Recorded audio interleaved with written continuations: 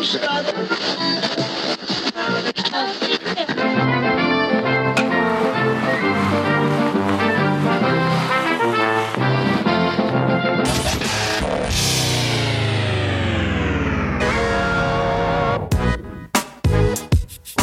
welcome back to another episode of Sean and Ed's Do Baseball. I'm Sean. And I'm Ed's.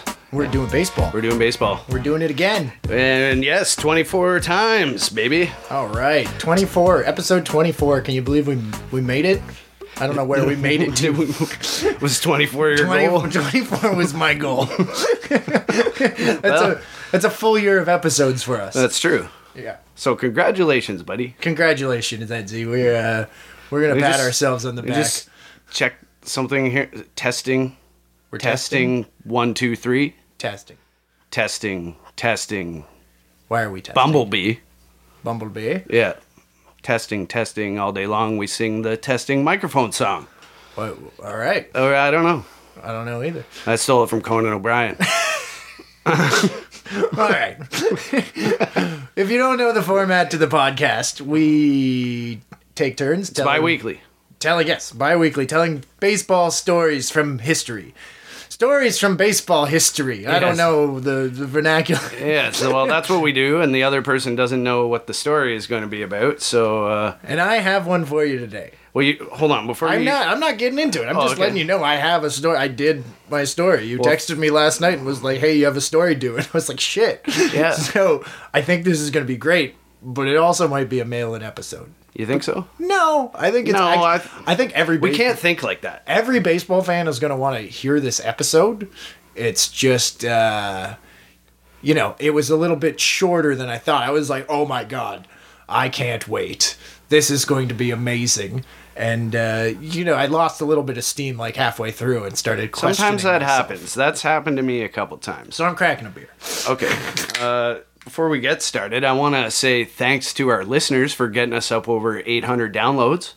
That's fantastic. So, people that listen to us, we would also like to encourage you to share with your friends so we can get up over 1,000. Hopefully. Or more. 1,000 downloads would be beyond my wildest dreams when we started this thing. Yeah, I didn't really expect that much, but thank you to everyone that's listened to us. And I've been handing out, if you haven't got one yet, we got our a logo, we got a business card, and I've been handing it out. It's got an incorrect Instagram handle, but it's that's all good. fine. The rest is good. They'll find us. They know where to find us. Yeah. And there was something I discovered the other day. So I was handing out the cards. I was actually playing baseball. I was supposed to get you back on this track, but you've done it yourself. I've done it myself. Let's hear about Sean's glorious return to the pitching mound. I can still fucking pitch. All right? I can pitch. I don't know how hard I was throwing. Probably low 90s, maybe low 100s. In all realism, maybe high 70s. This has somehow become the Sean Flagellation podcast. Yeah, I was trying to tell you. You said save it for the podcast. So I found out I can still pitch. Mm-hmm. I can still spot up. Mm-hmm. At 31, after a long hiatus, I went out and I practiced with a men's league team, and I threw a bullpen, and I felt great. That's good. I'm happy for you. Until I woke up the next day. Oh, no. And I couldn't move my right shoulder. Oh. It was... So you are 31. Oh, man. It was 2 days. I could work from home on Monday, but I had to take the Tuesday off because I had no more work to do from home. How long since you pitched competitively? Oh, like 10 years. Oh. Yeah. So you're using some muscles that you haven't used probably in that fashion in over a decade. So. I was just like, oh my God, like the catcher was just like, all right, bud, well, let's just see if you can hit the zone. And I was spotting up and I was loving it. I wasn't throwing anything off speed. I was just throwing 2 seamers and 4 seamers. It was great until I woke up the next day and oh my God. Well, I just understand why players retire in their 30s. Start a stretching regime and before you know it, well, you never know. Who knows what will happen. All right, let's get into this. Tell me the story. Okay. So the real story.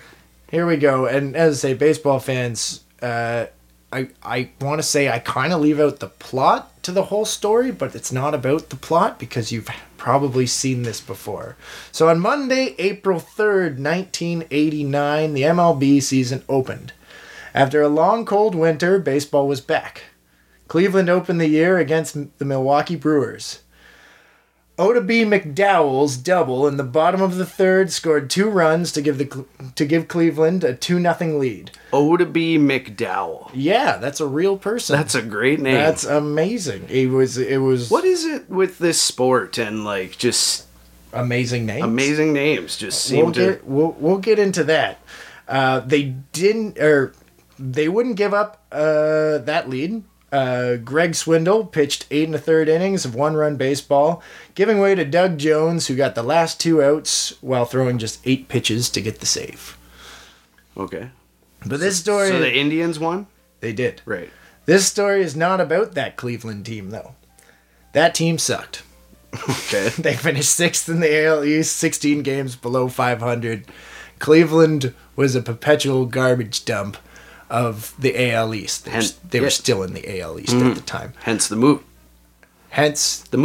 There's a movie? Major League. No, this story is not about that opening day. This story is about an opening day that took place 4 days later. On April 7th, another Cleveland team appeared on screens across the United States. Is this what it's about? Oh, buddy. This was the team of misfits, delinquents, and an over-the-hill catcher, all managed by a gruff and irritable manager by the name of Lou Brown. Yes. I, of course, am talking about the movie Major League. One of my favorites. Are you ready to hear the history behind the story or behind the movie Major League? Yeah. All right. Very excited about it, in fact. David Ward was born October 25th, 1945. He grew up in South Euclid, Ohio. He cheered for Cleveland growing up. He was just 2 weeks shy of his 3rd birthday when Cleveland won the World Series on October 11th, 1948.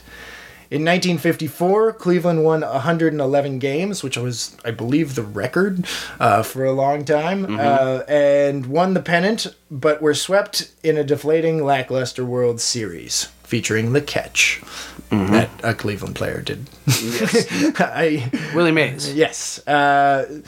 So, just like that, it was all over.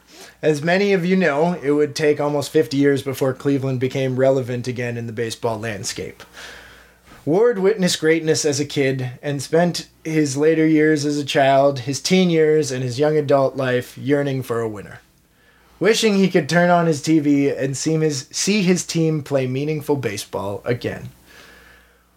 Ward grew up and went to film school at UCLA. He was employed at an educational film production company when he sold his screenplay for The Sting, 1973 movie, which led to an Oscar win for Best Original Screenplay. Okay. So dude's balling. He's right out of film school and he just won an Oscar. Right, buddy. Ward found success in Hollywood, although it would take a while before he would repeat it. Ward came up with the idea he wanted to make a baseball movie where his team won. Doesn't everyone? Everyone does. Doesn't everyone? A yearning that many fans across the baseball landscape can attest to. All the way back in 1982, he pitched it to producers, but nobody bit. Finally, the Sting star, Robert Redford, contracted Ward to work on the Milagro Beanfield War. What Ward, is that? I have no idea what that... I should have looked up what that movie was, but I thought you were going to say The Natural. No. I'm sure that's... Natural was 84? Anyways. It's something like that, yeah. And Ward was able to convince Morgan Creek Productions and Mirage Productions to bankroll the Major League. So basically he got a good movie with Robert Redford again, and then had some clout and was like, come on. I want Cleveland to win. This is the only way. I'm going to win. So he did that to Morgan Creek Productions and Mirage Productions, so they gave him the money to do it. Ward wanted the film to have a real feel to it. When looking to cast actors, Ward didn't just audition with them, he played catch with them. That's smart. Yeah. So Ward took the actors outside and just literally played catch while they talked about the movie or like had them recite lines or whatever. Like, do you think if like the guy was being cast as an infielder, he would like spike it to them? I would imagine. I mean, he's already He'd be forward smart thinking. too. I mean, yeah.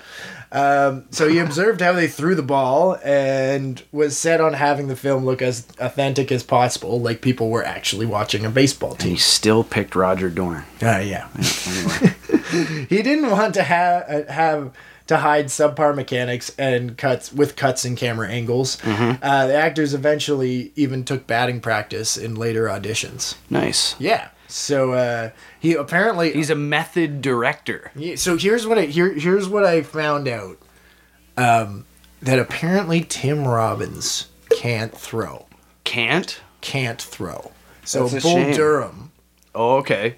Is about Tim Robbins as a pitcher. Yeah. And apparently he just was like, fuck that. Like, you can clearly, like, if you're a film person, probably, like, for the layman, like, for a regular person, it's you wouldn't see it. But, you know, you can see, if you watch Bull Durham, the cuts to, like, actually make him look like a pitcher. And he's just like, fuck that. That's too hard. Like, I just want to actually film someone throwing the ball, not film someone throwing it poorly and having to cut in, like, an arm flying that's not actually theirs and, like, extra hot take time. Exactly. Anyways. No, hot take time. Okay.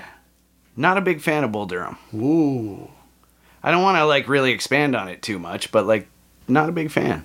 I mean, I like the interaction of the players. Yeah.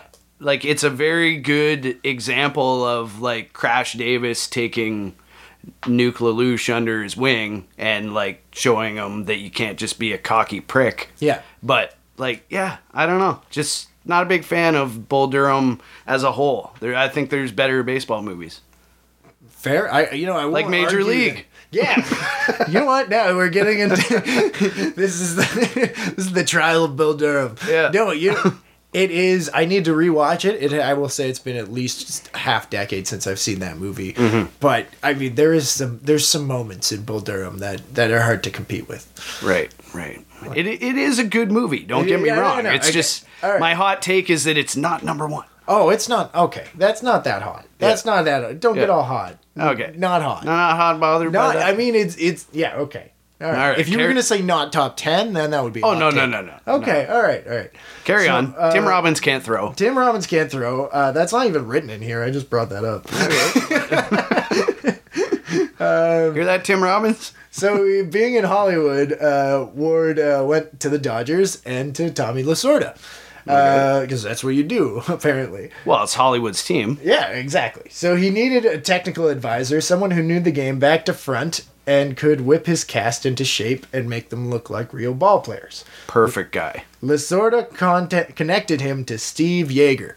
Oh, okay. Exactly. Steve Yeager played 15 years in the major leagues as a catcher, 14 of which for the LA Dodgers. Mm-hmm. He backstopped the Dodgers to multiple World Series appearances and won championship in 1981 and was named one of 3 World Series co-MVPs that year. What? Exactly. Along with Ron Cey and Pedro Guerrero.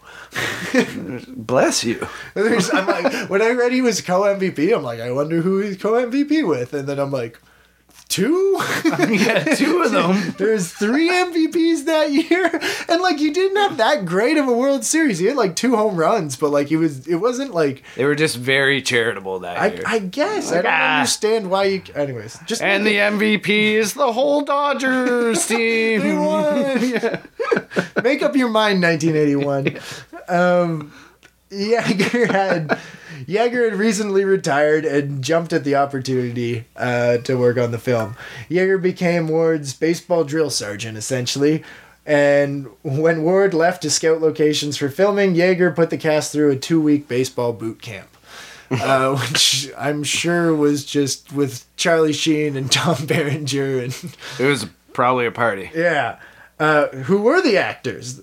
Well, the best player of them all, both like literally, was Charlie Sheen. Oh yeah, who was clocked at 80 miles per hour early, and that's very good for somebody that doesn't play baseball, and was easily the best of the group that was cast to play obviously Ricky Wild Thing Vaughn.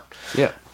Corbin Burnson, who plays Roger Dorn, and Dennis Haybert, who played Serrano, both played in high school. Both played high school baseball, so they were like okay. You know, they were they knew how to. Didn't necessarily need hats for bats, but. A young and unknown actor at the time by the name of Wesley Snipes was cast to play Willie Mays Hayes, the speedy outfielder. Snipes was not too familiar with the game, but was a great athlete and apparently learned pretty quickly. Finally, Tom Berenger was cast as the over-the-hill, still problematically in love with his ex, Jake Taylor. I added problematically. Yes. Because it's not a good look. It's not a good look. That's the one part of this movie that I just hate now. I know. I agree. And I don't want... This is about the history. Right. This is not like us reviewing this movie. No. But let me tell you that Jake Taylor's...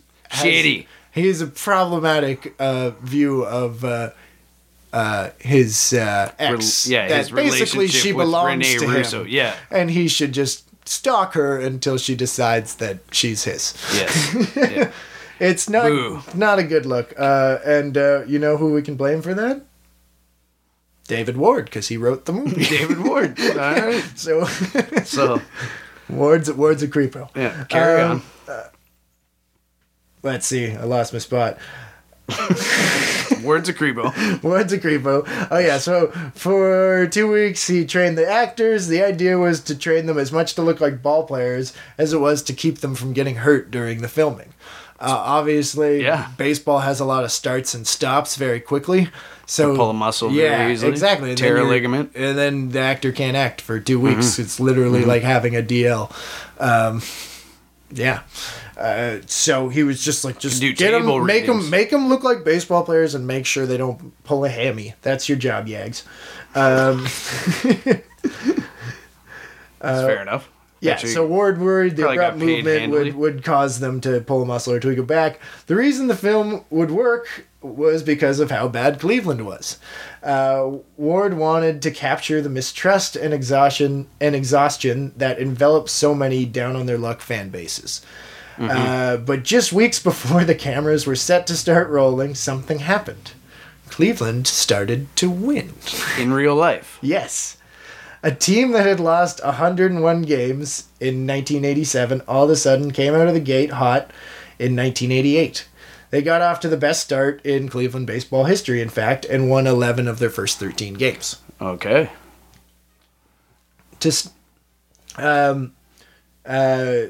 They were half a game out of first place come June, after they swept the Blue Jays. Ward watched intently, one side of him hoping his childhood dream would come true, and the other side hoping a collapse that would do nothing but add misery to the Cleveland faithful and underline... I was going to say, you would be torn in two directions, because you'd be like, if they win... This movie makes no fucking sense. Yeah. It's like it comes out the next year and they're like champions. Yeah. And but you're trying to sell a story that they've never won ever. So if the 1988 Cleveland Indians... Damn it, I said it. I was trying not to. Fuck that. If the 1988 Cleveland team won, this movie might have been shelved. Right. Think about that. Butterfly effect. They didn't win. On June 8th, the team was 36-21, and half game out of first place. But in true Cleveland fashion, everything fell apart. They went 5-15 the rest of the month, and by the All-Star break, were hovering around 500. They finished that year 6 games below 500, well out of the playoff race. The loser reputation held strong. So shooting started... So Ward's psyched. Yeah. I guess Ward's psyched either way. Yeah. Well, I mean, he would have... It was a win-win for him. So... He's stand to profit more by them losing than them winning. It's financially. But spiritually... It's a spiritual victory if they win, but it's... Yeah. Well, do you know what would be even worse? What? If they lost, the World Series in Game 7... Because then or like the ALCS in Game 7. Because then they'd be winners, but also losers. So the movie might get delayed or shelved. But at the same point, he got some success, but lost it. Get so close to the dream. Yeah, imagine how bad it could have gone. And he just would have given up. You should be grateful. Yeah. Okay. All right. God damn it, where was I? Keep getting So off on shooting these started, they started in the summer of 88. Ward was not able to film at Cleveland's Municipal Stadium because the Cleveland Browns preseason schedule, as well as some union issues, according to Ward. So that sounds sketchy too. Yeah, It's just like, yeah, the Browns are playing and there's some union issues. Which union? Well, I'm assuming... The filmmakers? I would Actors assume, Guild? maybe. I don't know. I'm assuming The Teamsters? Yeah. Yeah, it was just, that's sort of so eerie comment. Just like, because of this and the unions. Make of that what you will. So all the baseball scenes were actually shot in Milwaukee at Milwaukee Municipal Stadium, home to the Brewers. While the crew was still able to shoot exteriors and the amazing opening sequence in Cleveland, of course. Like, we should talk about the opening sequence. It's great. It is one of the best. It's the Randy Newman song. Yes. Yeah. It's a Randy Newman song. Yeah. That's all it needs. That's all. But it captures, like, because it goes through, and then you see all the working class people, chatting about the team. Yeah. And just those shots of that, like, Midwest. So they actually had to shoot it in Milwaukee.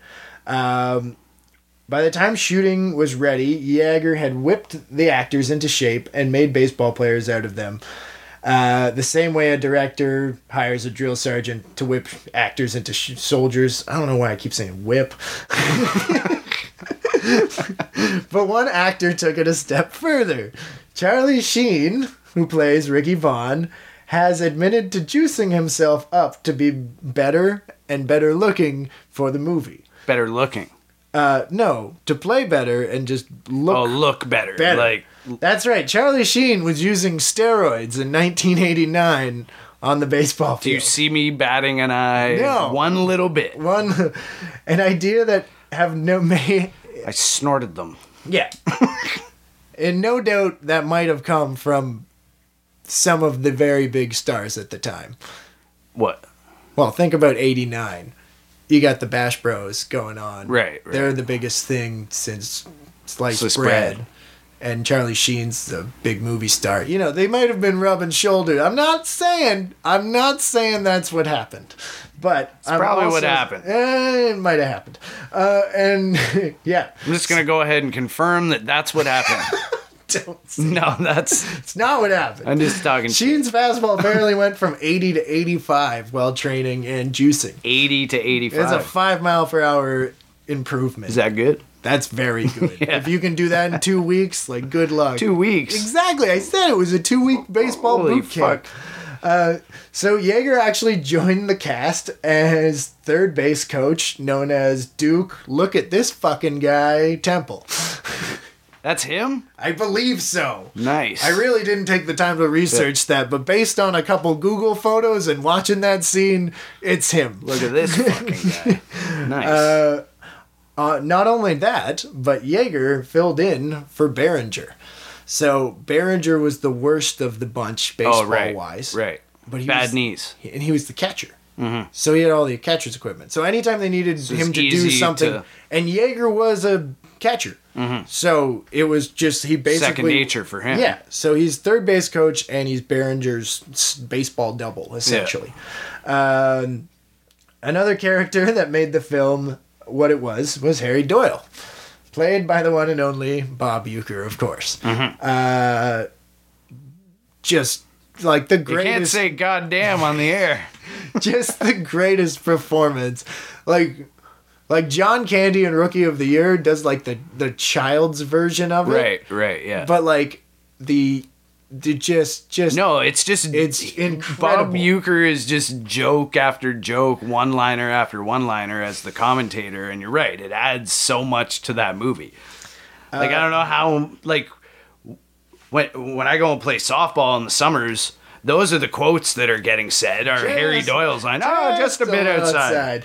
That is just... God, I can't believe guys are laying pitches this close. So basically, Ward wanted Uecker right from the start. Yeah. And he knew he was a baseball guy. Mm-hmm. And he convinced the studio, not just because Uecker knew the game, being a former player, but because he starred in a very popular Miller Lite commercial at the time. Right. As well on, like, what's that sitcom? Fuck, what is that sitcom? I knew Mr. Hooper?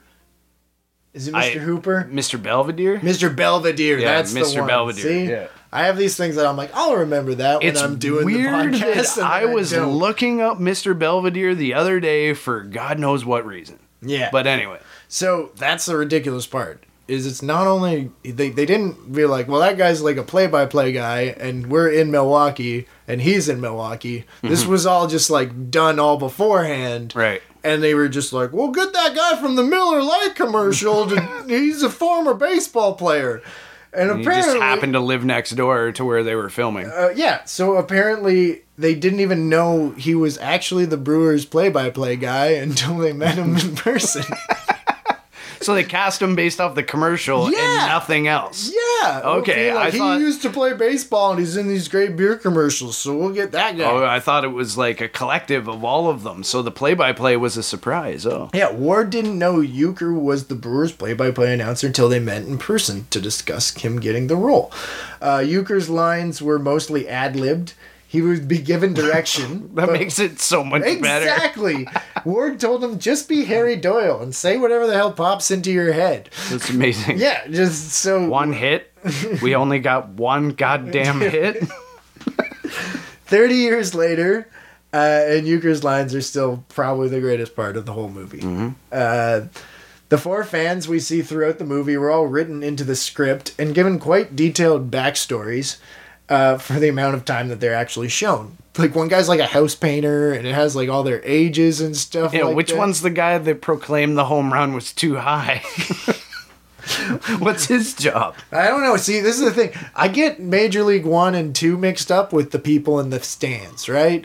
So it's the Randy Quaid's in the number 2, right? No, I think he's in the first one. Is he? Yeah, I think so. All right. Anyway, carry on. Yeah, so We don't need to if you debate look this. closely, the older woman is actually knitting a blanket with all the game's scores that's later hung on the railing during the playoff games. Nice. Random. That's a good tidbit, though. That's a cool tidbit. It is a cool little tidbit. So she's like knitting like throughout the season, just Yeah. like someone would like. Knitting the box score. That's amazing. With the cast set to go, they filmed probably what's known as one of the best baseball films ever made. The plot consists of an owner trying to build a terrible team in order to avoid the team's contract and move them to Miami. This wasn't just a good plot, though. This really almost happened. Cleveland had some of the worst attendance in baseball, and throughout the 80s, the team was dead last in attendance, with sometimes less than 800,000 fans attending games a season. So that's pretty bad. That's less Yeah. than 10,000 fans a game. Yeah. To make things worse, Cleveland's municipal stadium was huge. It seated 80,000, and the stadium looked awful with I was less gonna than say, 10,000 like- fans. Yeah, scattered amongst the bleachers. Twice, Cleveland was almost Brutal. moved. In 1958, they almost moved to Minnesota. And then half a dozen years later, they actively sought to find a new home in either Seattle, Oakland, or Dallas. Outrage swept through Kansas City, and the team stayed, but didn't do anything worth watching. Once again, they were kind of in like a, I'm sure they were doing that classic, like, oh, we're going to leave just to drum up support and get money, essentially. But, like, they got the money to, like, fix up the stadium and stuff, but they didn't have, they didn't have enough money to, like, field a good team. Yeah. So they stayed, but they still sucked. By the late 80s... Spinning. Yeah, spinning. so by the late 80s, it seemed like it was just, like, a matter of time before Cleveland might move. Right? And you have to remember the city's probably not, doing well. Yeah. And their old saying goes, like, as they do, so does the city. And that's saying something, considering they were great in the 50s and then just slowly were terrible. Yeah. That's pretty much a metaphor for the whole American Midwest. Yeah. I've never heard that before, but okay. So, anyways, by the late 80s, so there's a good chance the movie might have even helped it reignite that fan base and, like, actually bring them back from the brink. The real life evil Rachel Phelps character. And She was evil in real life?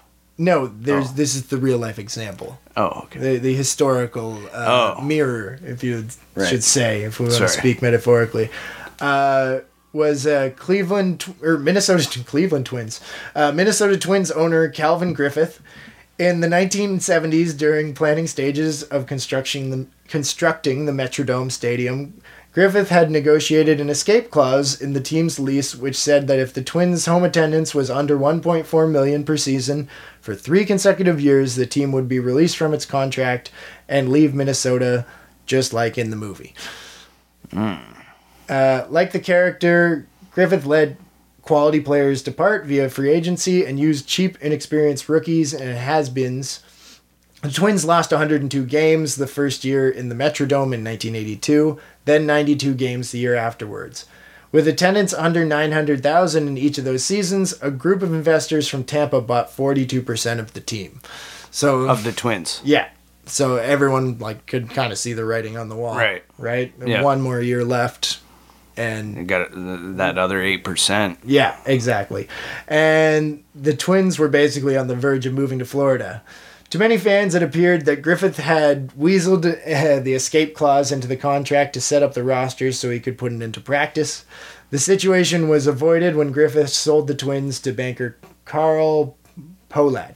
So that's like the real life events that maybe inspired Ward. Yeah. But at the same point, it almost happened. And if it wasn't for this, What year was that? 82. 82. 82 Twins. Oh, fuck. So Major League's kind of based on the 82 Twins, except they didn't do anything good. They just got sold to a better person. Yeah. They you still didn't want to sucked. move them. Yeah. Okay. That's interesting. So it was filmed, Major League was filmed July 1988 to October 1988 during one of the hottest summers in Milwaukee history. It looks hot in that movie. Exactly. Yeah. You can see it. It's just sweaty. A keen eye can see this during scenes of the playoff games. The players are wearing jackets and long sleeves to simulate October baseball, while the fans in the crowd are mostly in shorts and short sleeve t-shirts.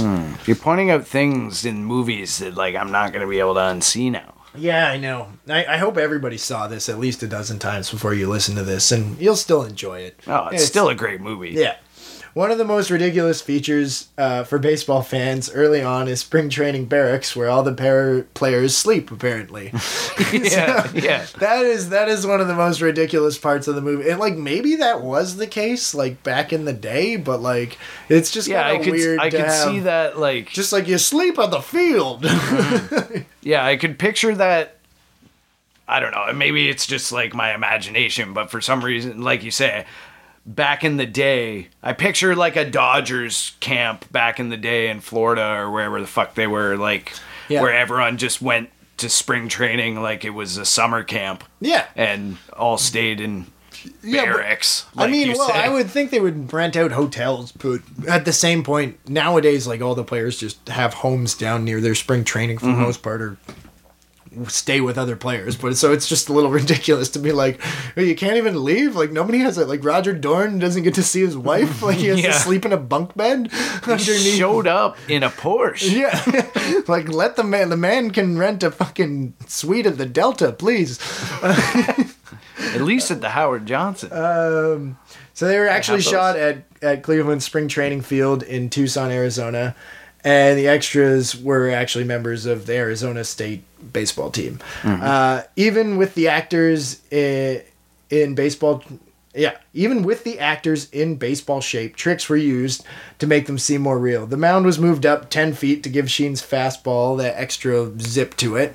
And balls were digitally enhanced so the audience could see it better when it was going into their glove. When Willie Mays Hayes makes that catch, they were I'll tell you in a second. He actually did that, but they had to, it's so tough to see. We had to They had to CGI a more visible ball. Yeah, balls were digitally enhanced so the audience could see it whenever players were making diving or jumping catches, and Willie Mays Hayes running scenes were all in slow-mo because Wesley Snipes is not actually fast. Okay. So there was no chance he was going to steal 50 bases that year. To break down the plot a little bit more for baseball fans, manager Lou Brown says at one point the team is 60-61 and they would need to win 30 more games. He figured it to make it. Mm. So basically, this team went 30-11 in their last 41 games. Yeah. That's 2015 Blue Jays. I was gonna say. Well, but they had to win the whole fucking thing. So exactly. They had to do it. yeah, The whole fucking thing. they had to stay. Yeah. 100%. They cared so much about Cleveland, that '89 Cleveland team. Yeah. So They love their city. this isn't so much a review of the movie, but like people should definitely see this movie. Oh, check it out for sure. It is. So it had like if you don't know it, if you're a younger fan or you're an older fan that doesn't watch movies for some reason for the last 30 You're a person years. that hasn't seen this movie. Yeah. It's a huge impact on baseball culture and history. The movie opened number 1, making nearly $9 million in the first weekend, and generally got good reviews. Number one. Yeah, it was number 1. It was like a baseball movie era, though. It was. I feel like the mid '80s into early first couple years of the '90s was like very 80 punctuated by baseball movies. Field of Dreams was 90 or was 89. 80 was so this was all. I mean, there's 8 Men Out. Like it's all of those. Yeah, no, it's all Yeah, of those. like Bull Durham was like 80. Yeah, 80s was probably and The Natural. We talked about Natural's The Natural. 84. The 80s is probably the best year for baseball movies, hands down. It's just is. Yeah. And this was the bookend of Right. hilarity. Right. So it ended up making $50 million, and it was only made for $11 million. So that was a huge success. It's pretty good. It created a lot of buzz and was quickly embraced by baseball and its fans. In 1989, Mitch Williams joined the Chicago Cubs. Mitch had a funky wind-up and has known to uncork wild pitches more than most professional pitchers. Later in 89, Wrigley Field organist would play Wild Thing whenever Williams was called to take the mound. And later in his career, Williams changed his number to 99 to match Ricky Vaughn's. And then Joe Carter took you deep. Yeah. Yeah. 2-2, baby. Woo! That's like same year. So same year. So this movie comes out right at the beginning of the season, and then Williams becomes a big hit in Chicago, and he gets the Wild Thing.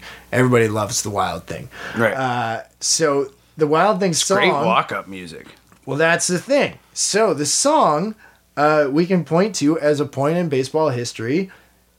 It's the beginning, though not entirely the beginning, because there might be an episode on this coming in the future, of the walk-up song. Okay. Yeah.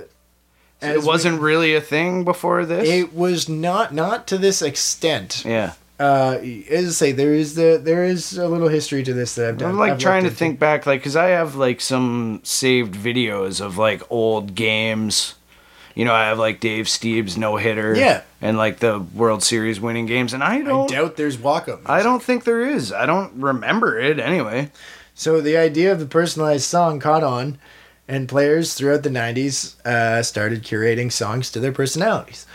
Now every batter and pitcher gets to play their own song as they warm up or walk up to the plate when they're playing at home. So that's huge. The movie also shows how small market teams would eventually compete against the likes of the Yankees and Dodgers. Do you know what your walk-up music would be? Oh, buddy. Oh, I was so prepared for this and not prepared for this. I would say, okay, it's easy actually. It's not easy. Just say one. Just tell Okay, what's in your if heart. I was a closer, Okay. When All Is Said and Done by Napalm Death. Okay. That's a good one. No one would play it. I also love Backbone by Gojira. Yeah, that's a good one too. Backbone by Gojira would be what's yours?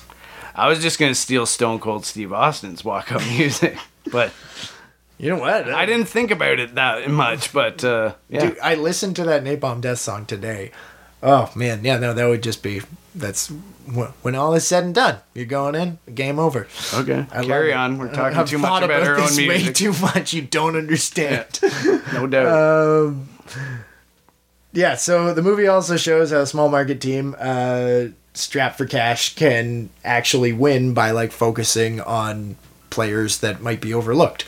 Not It's really. like a precursor to Moneyball. A little bit. It's a stretch. We're stretching saying it, but at the same point, the staff. No, we're not. We're not stretching. Okay, well then, sell it to me here. So the Lou Brown and his staff, they focus on certain tools. Hayes has speed, Serrano has power, and Vaughn has velocity. Even though they're imperfect players, none of them are great. But teams of the future would do the same thing, looking at potential instead of past results. Right. So in order to find stars, like people that have been overlooked by other organizations. So it's like, it It's a little bit. It's a Not little so much bit. on the stats Kind part. of by but accidental. Right, yeah. Just like, well, he can hit It's it. still based on a feeling. Yeah. The movie just gets baseball right. Whether it's ownership versus management, the big contract star versus the manager, or the rookie pitcher speaking to the veteran catcher. The film was able to show all sides of the baseball world and bring fans into the game and locker room, which is not apparently full of immortal gods, just very human, ridiculous, silly people. It captured the intensity and fragility of the game, and just like in real life, Cleveland took you from laughing at the joke of a team to believing miracles can happen and cheering for them to do the impossible. Even though they still haven't quite done that. Yeah. I got close. At Game 7. And that's Major League. Yeah. That's that movie. That's cool. That's like had some sweet history that like I didn't real. I was gonna say, what is that sound? Was that a crying child, baby? We're in the crying city. Baby outside? We're in the city. Okay. There was a child. They're probably crying at the result of on the podcast almost being over. Yeah. Well, that's not what I was gonna say, but I was gonna say that like how Major League ends, they win the pennant, correct? No, they win the playoff to make the playoffs. They just make the playoffs. Right. So they tie the Yankees and then beat them in the 1-game playoff. Right. So essentially the first wild card game. I guess, but but remember it being 89, so it's like there's no. I'm stretching. You're stretching. It's fine. I'm it's stretching. Fine. So I do have a few quick facts if you want to finish off on a few facts. Yeah, so, fact me up. Rene Russo and Wesley Snipes were basically unknowns. Going into this movie. Right.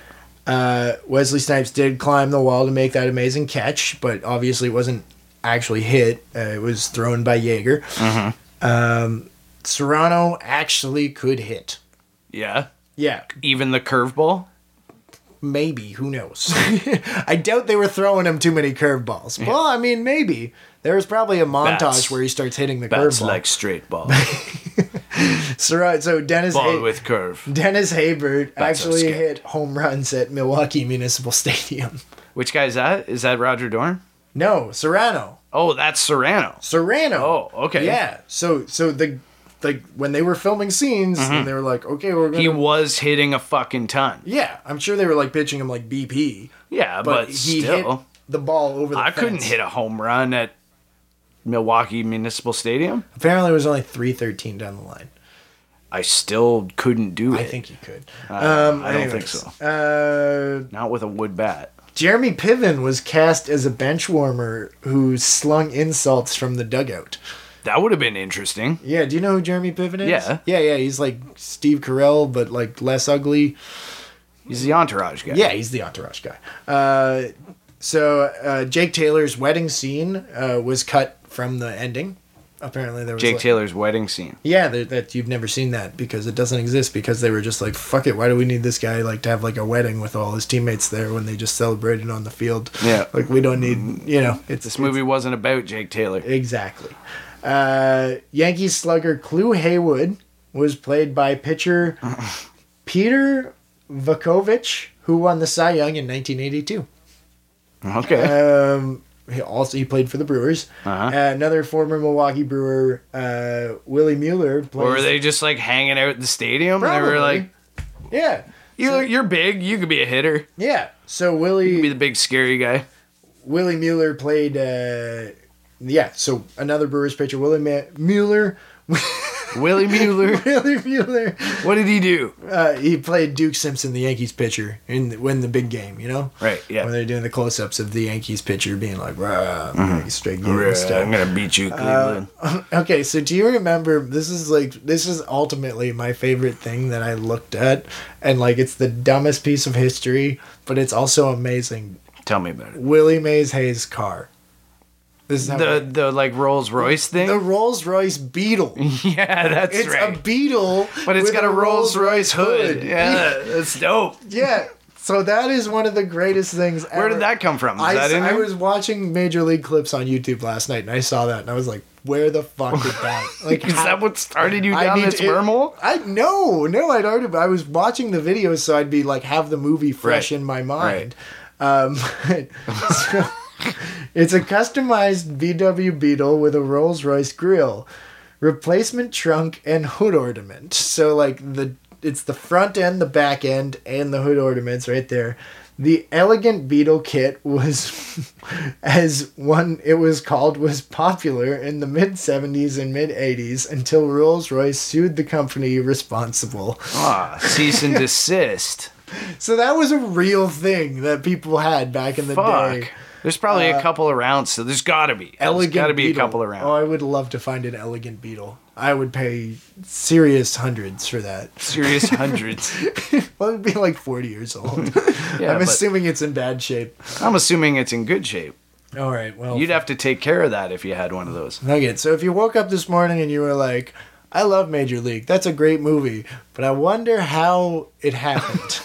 I've just answered your question. There's actually a whole book written on this. Mm-hmm. If I had more time, I probably should have read that book. Well, But there's a foreword by Charlie Sheen too. But yeah, that's how popular this movie was. That there is like so much stuff out there on this movie, and it was fun to research and figure out. It was just wild that like that this almost did happen to the Twins. yeah. And B, just how shitty Cleveland was. Yeah. That's why this movie works. Yeah, exactly. So, yeah. Well, until next time, follow us on Twitter. Sorry, you don't have anything. Do you No, have more? I'm done. I'm done. I'm you're sweaty. done. So, follow us on Twitter @doingbaseball. Follow us on Instagram @doing.baseball. Check us out on Spotify and Apple Podcasts. Leave us a review. Tell your friends. Yeah. Tell your friends. We're Tell having a your great friends. time. Until 2 weeks from now, I'm Sean, And I'm Eds. and we were doing some baseball. All right, let's get out of here. I got a guy on the other line about some white walls.